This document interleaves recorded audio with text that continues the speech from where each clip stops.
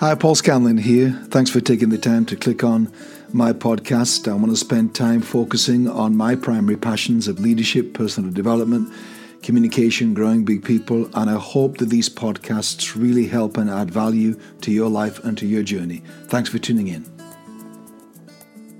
Never give yourself fully to another human being. Never give 100% of your spirit, body, and soul to another human being. I know that sounds a strange thing to say to you that may be thinking now, well, hang on a minute, what about in my marriage or my friendships or my team or people that I have intimacy with and so on? I understand that, but what I've discovered over the years, and I got this sense of that this was a good idea for my life. This is my version of it to you guys. But when I read in John 2 that it says that Jesus would not entrust himself to people. He would not fully entrust himself to people because he knew what was in people. I think it was that reserve that Jesus had about fully committing to any other human being that I thought was an interesting thing he modeled that we'd never taught and spoke about. I'd never certainly had anybody speak to me about what that perhaps meant for him. And I think what it meant for him and for us is he knew that he would face moments and seasons in his life like Gethsemane when they couldn't stand with him, they couldn't pray with him, and he felt so alone. Ultimately, Jesus died alone, went to the cross alone, and all those people that pledged undying love to him deserted him at the end. The same for the Apostle Paul, who writes to Timothy and begins to mention names of people that deserted him as if he couldn't believe that they especially would not be there for him in the closing days and hours of his life. And I think what Jesus is saying isn't that we don't love and commit to and entrust ourselves to people, because clearly Jesus did that. But what John tells us, who had a level of intimacy with him, by the way, that none of the other team members did, that even John was aware in all his closeness with Jesus, that Jesus still seemed to keep a piece of himself back from John, that he observed and recorded. No other gospel records this about Jesus, that he would not fully entrust himself to humans because he knew what was in people. It's not a downer on people that it came from. It's just knowing what human nature is. I have had so many people leave me in my life who pledged undying love to me, especially in the church as a pastor, in the reinvention of our church, the journey I call Crossing Over. I wrote a book about that, as some of you know. I think I learned through all those hundreds of people leaving that were lifelong friends that walked away. And the flow we had together, the giving of ourselves to each other, of course, was great for years. But the problem became, I think, that when we began to separate, we had too much invested in each other emotionally and mentally and relationally and psychologically and conceptually and so on and so on. We were too intertwined, so that every person's leaving took a piece of my soul with them potentially, until I realized that was happening and realized I need to stop this now. This is going to get worse before better. If all of these hundreds of people that are leaving take a piece of my soul with them, I'm going to have nothing of me left, and I either will take years to recover or will never recover from the sense of abandonment that this was having on me.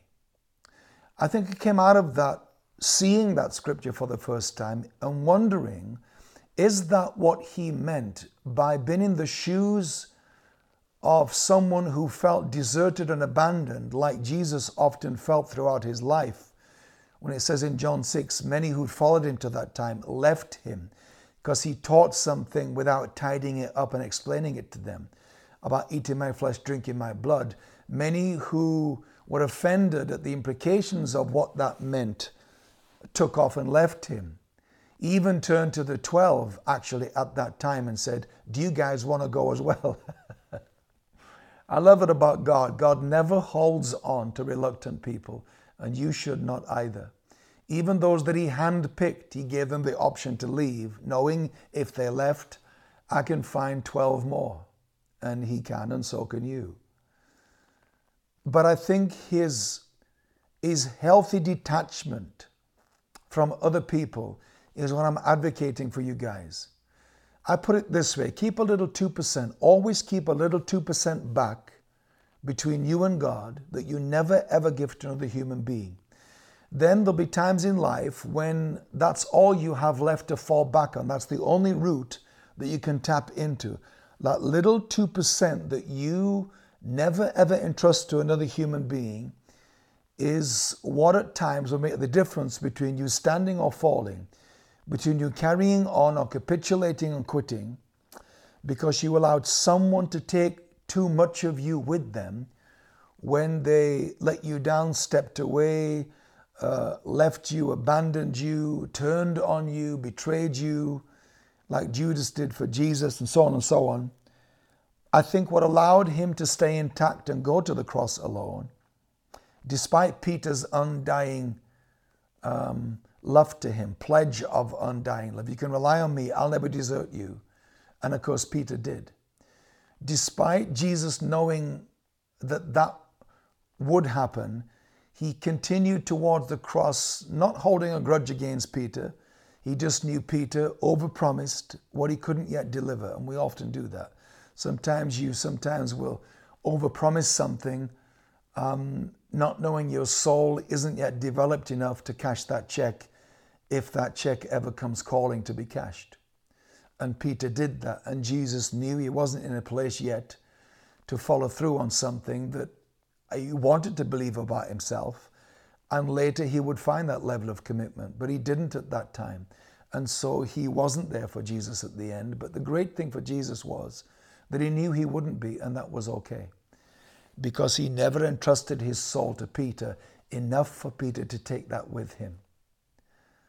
I wonder where in your life right now you maybe need to edit your relationships in this way, where you need to go and recalibrate, adjust the percentages so that you do not give your heart and soul away 100% to any other human being, not to a spouse or a friend or a child or a parent, or anybody in life that you think that would be a given, that you would give yourself to that level and expect them to give themselves to that level to you. You know, Jesus not doing that didn't affect his flow with human beings or with his team. He did all that brilliantly well, still keeping in reserve a little bit just between him and God, knowing that sometimes that would be all he'd have left to fall back on, because all people will have deserted him. And all people ultimately will desert you at some point in your life. Don't let that become something that parks you up and makes you stationary in life because you never saw it coming. Keep a little 2% back just between you and God, I think is a healthy dynamic to have in our relationships in life. Well, thanks again for listening to today's podcast. I hope you found it beneficial. And I know time is precious commodity for us all, but I would love it if you would take the time to write a review or comment, and above all, maybe subscribe to my podcast channel. Thank you.